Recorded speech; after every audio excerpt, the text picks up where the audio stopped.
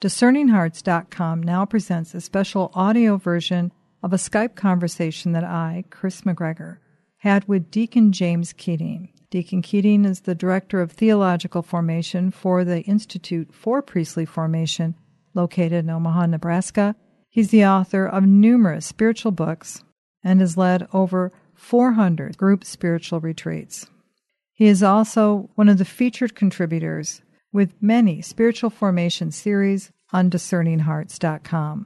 We now present Deacon James Keating. Deacon Keating, thank you so much for joining me. You're welcome. Thank you. I have to ask, we have been friends for so long, and you have been such an incredible spiritual guide for so many, including myself, for so long. And you've always made a point of reminding me in particular, to live in the present moment. Where are you in this moment? And I have to tell you, this moment, oh my goodness, what a mystery. Where we are at, not only as individuals, but the world. It's extraordinary, isn't it? Yes, and the big common experience, of course, is anxiety and vertigo.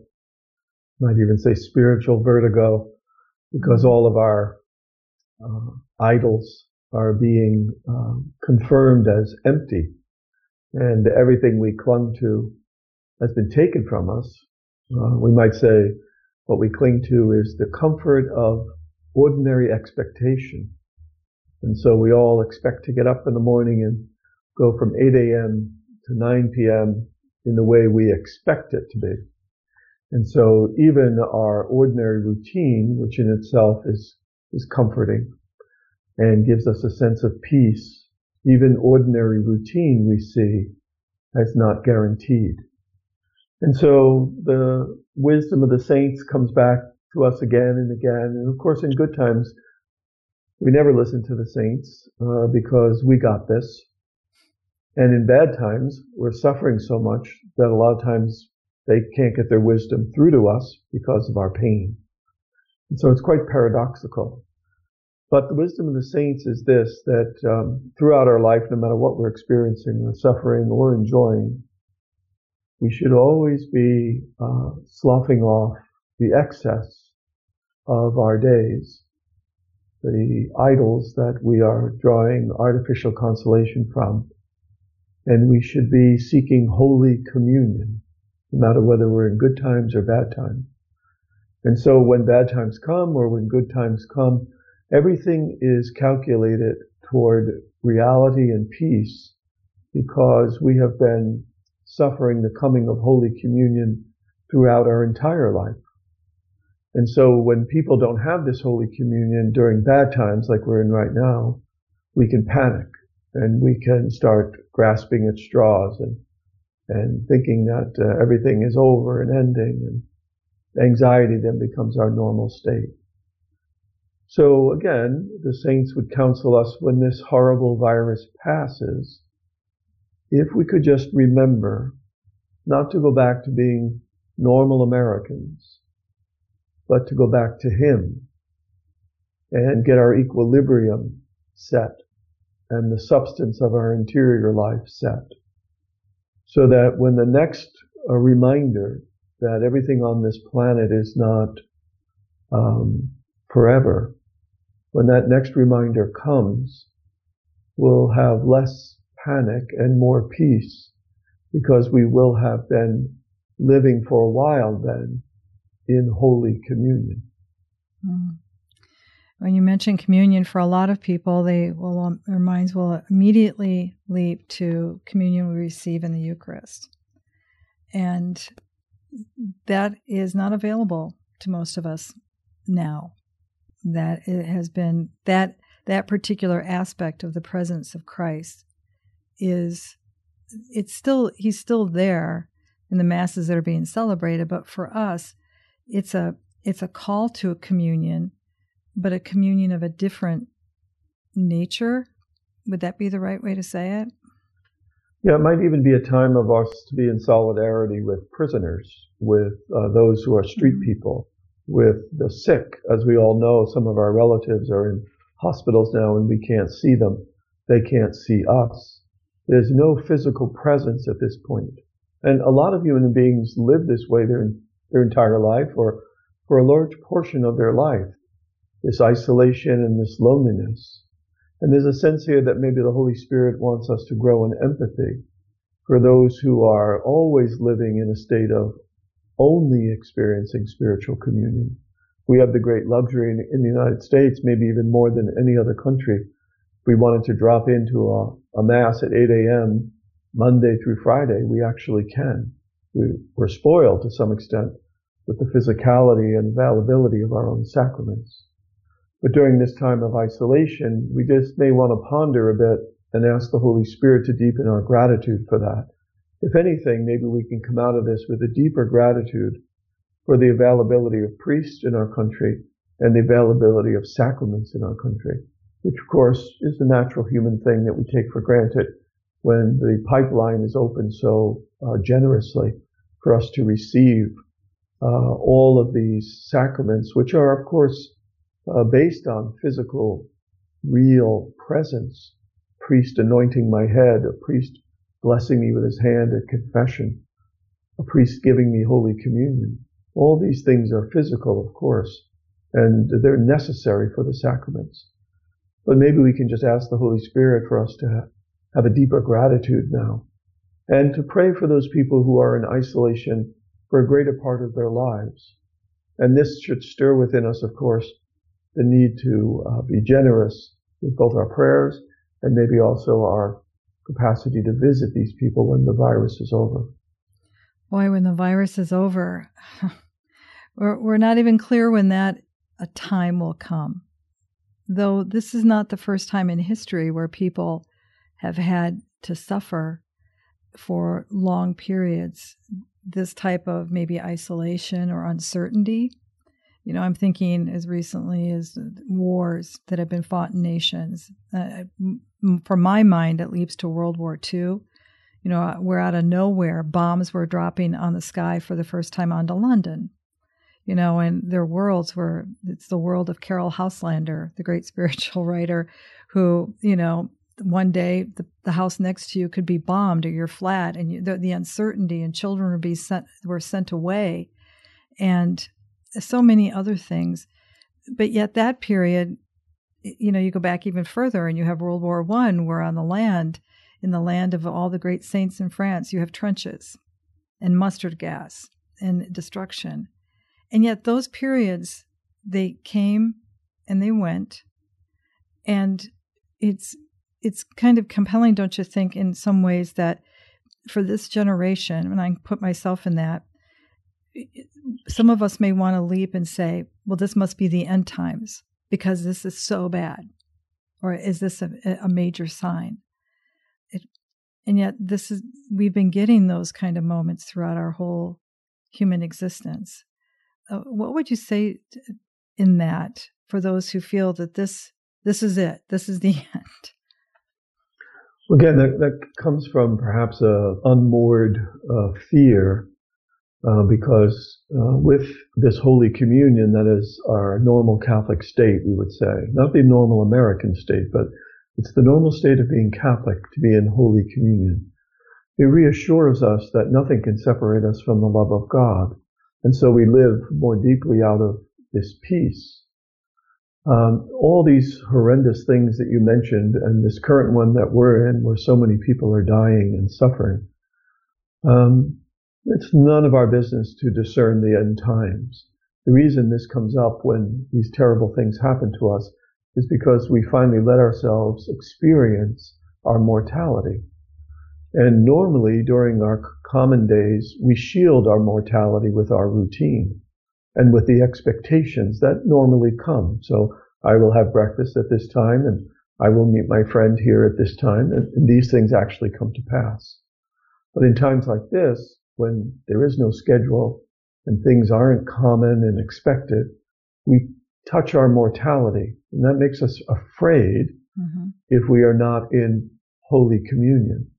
And that fear, unmoored from Holy Communion, races to an unexpected height, and we have this panic. This is the end times. World War II, World War I, the last plague, the last pandemic. Mm-hmm. All of these are always signs that people think the end is coming, but it's not a clear sign that the end is coming.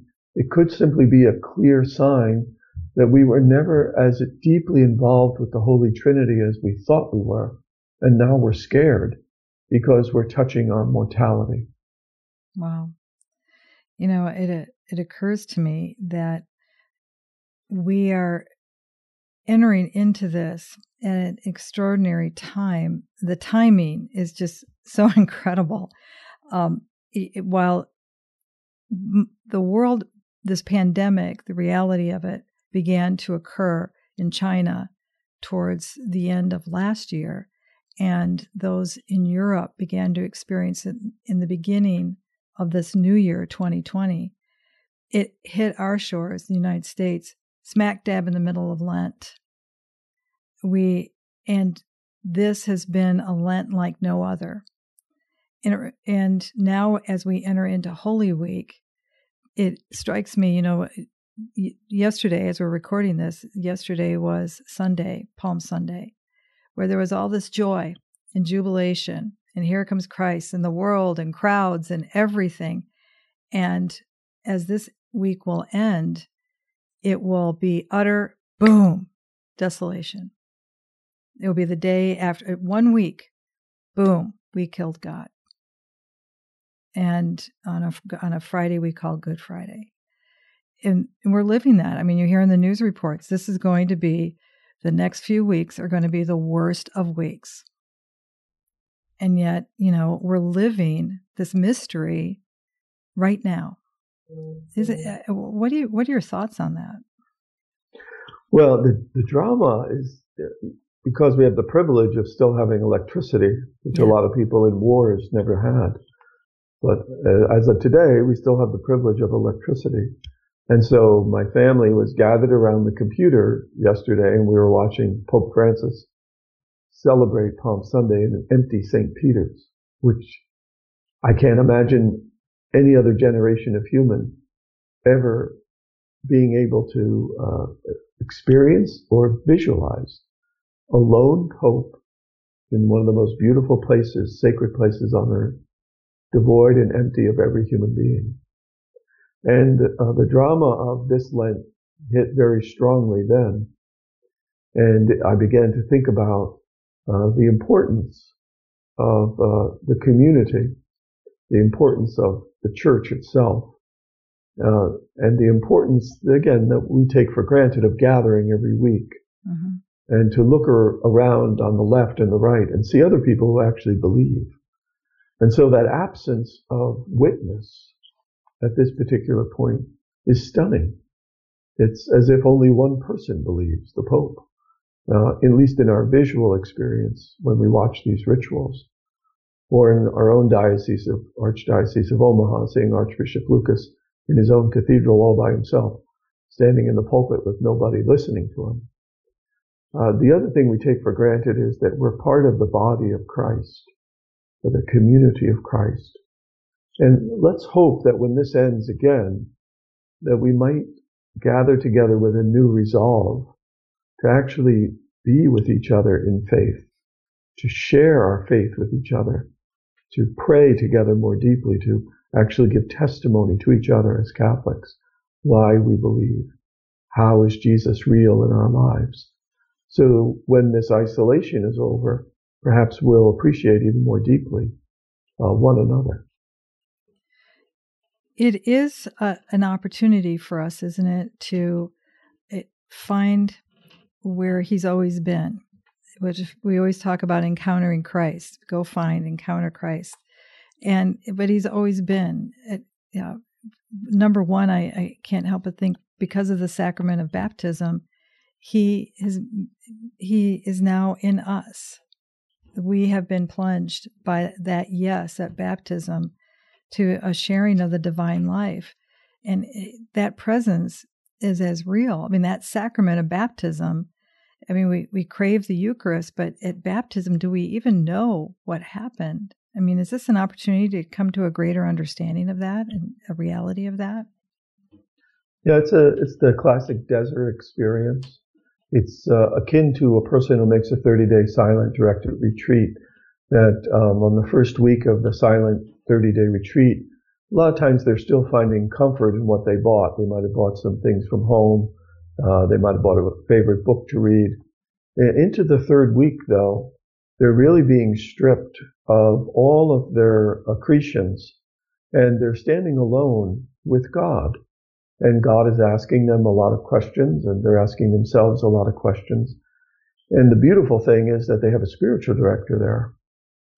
That's why, again, places like this, Discerning Hearts, anything that your diocese is doing online for you, you should really connect with. Because as the weeks stretch on, it can get scary, just like on a 30-day silent directed retreat, where you feel the comfort of familiar things has been taken, and you're alone with the alone. You're alone with the holy. You're alone with God.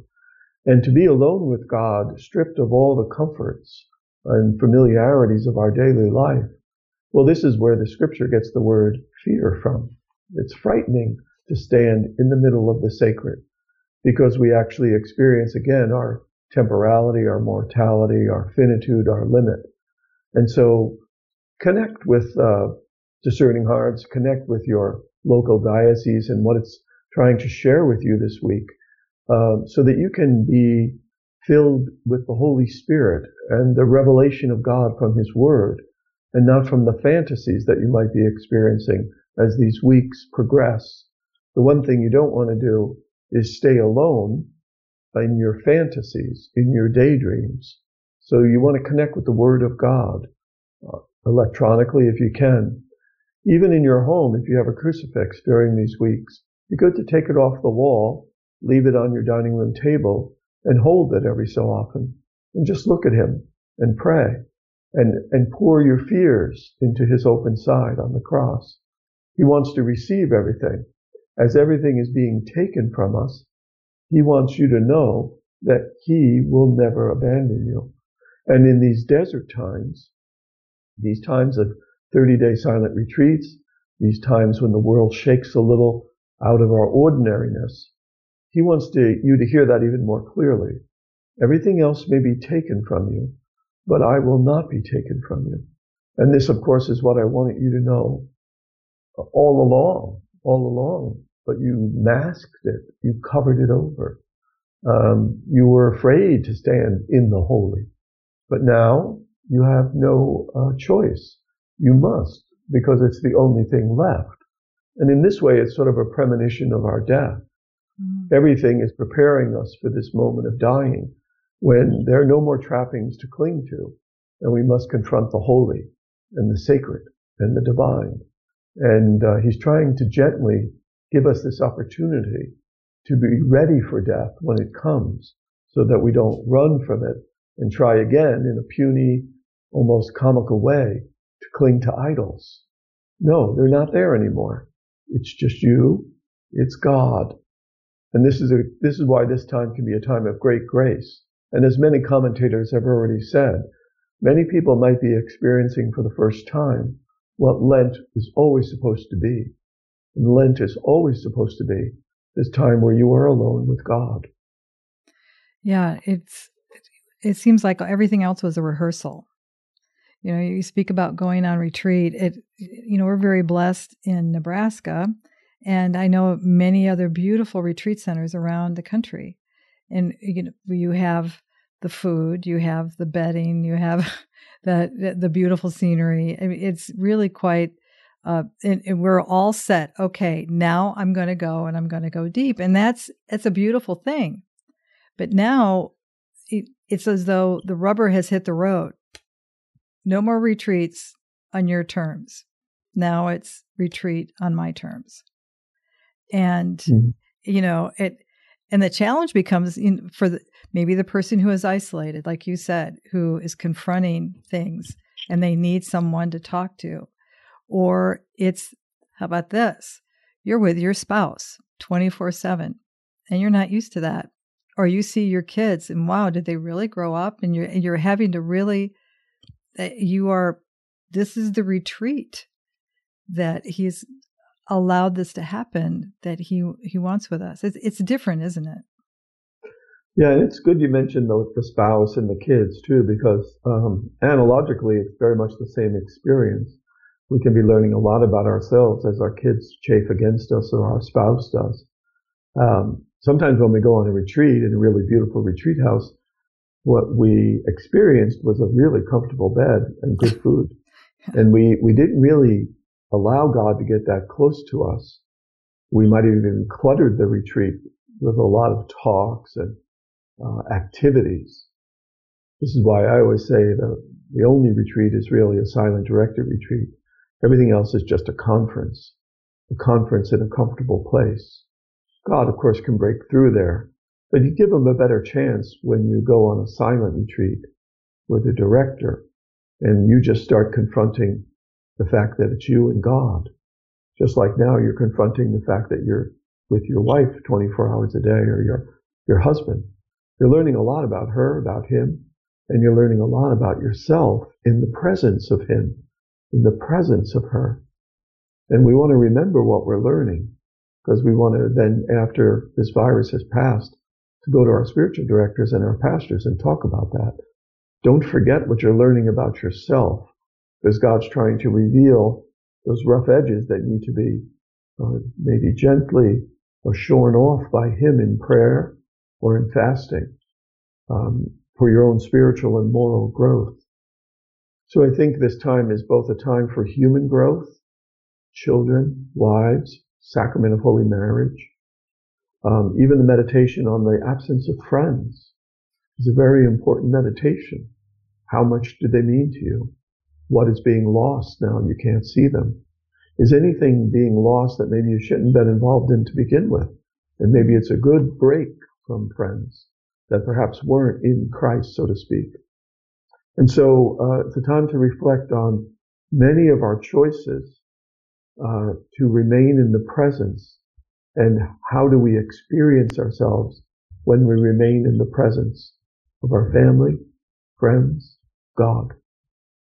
Yeah, this particular retreat, this global pandemic has put us into, there again, it's so different because unlike other places where we may feel safe and we feel secure, there is an underlying fear here because death is truly possible. Illness is truly possible. The harm that can come to loved ones. That is a new element to all of this reflection. This isn't, it's tangible. Right. Yes. My sister-in-law is a nurse in Connecticut, and she was calling for prayers last night. We saw a picture of her. She looked just like an astronaut. Totally covered from head to foot. Wow. And one of her colleagues as a nurse has contracted the virus and may be dying. So I ask everyone listening to pray for all nurses. So it's real. Death is a large part of this. And the reason there's so much fear is because we are acknowledging that death is real. And again, most of our popular culture is a mask keeping us from ever thinking about death. And now that all these masks have dropped, death comes to the fore. And it's not something we want to revel in or say, let's look at this in some type of macabre way. But we've known as believers that death has always been the enemy. And now we see it. We see the enemy. We've been afraid of the enemy. And again, we've been afraid of the enemy because our Holy Communion isn't strong enough with our holy friend, Jesus Christ. And the deeper that friendship grows with him, the more we can confront death in peace, without panic, without fear. Of course, there'll be sadness. There'll be mourning. But the sadness and the mourning is over the good things of life. The panic and the fear is over that which we have created in ourselves, which is a habitual stance of isolation from God. And that's what he's gently trying to say to us. This death has always been here. Your limit and your finitude has always been part of your life. Stop masking it. And let's look at real life. And it's okay to look at it with me. That's why I came. So that you could not be alone. When you look at it, that's what we call salvation. You're looking at it from the stance of communion with Him. That's how the saints die in joy and in peace. So push against the fear and choose the communion. That would be the theme of this imposed retreat, I would say. Well, Deacon Keating, I'm hopeful that you will join us in the days to come as we're moving towards Holy Thursday, Good Friday, Easter, and beyond all that. I think this has just been, I'm sorry you're in isolation, but on the other hand, is it wrong for me to be happy that we have this time with you? And I'm glad for your beautiful wife, Marianne, too, that she has this opportunity to rest with you at home. And so I hope you'll be able to come back and talk with us some more. Sure, thank you. And just encourage everyone to listen to what the government is saying. I know there's some agitation that people are wanting to eagerly get together and worship in groups. And the beautiful thing about our faith, Jesus is the Logos, which means in Greek reason. Beautiful thing about Catholicism is it entrusts itself to reason. And we have to meditate on that a little bit too. What the government is asking is reasonable because it's basing its assessment on knowledge. Jesus is knowledge. Jesus is reason itself. And so when reason begs us to do something, we're actually being faithful to God. When you're reasonable, you're faithful to God.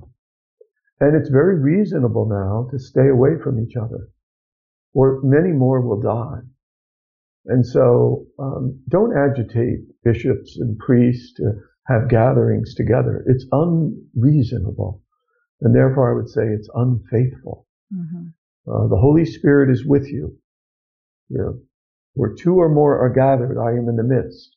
And many people are in their homes with two or more. So He is with you. But let's maintain the connection between faith and reason. That was a very reasonable thing to say. Thank you so much, Deacon Keating. Thank you.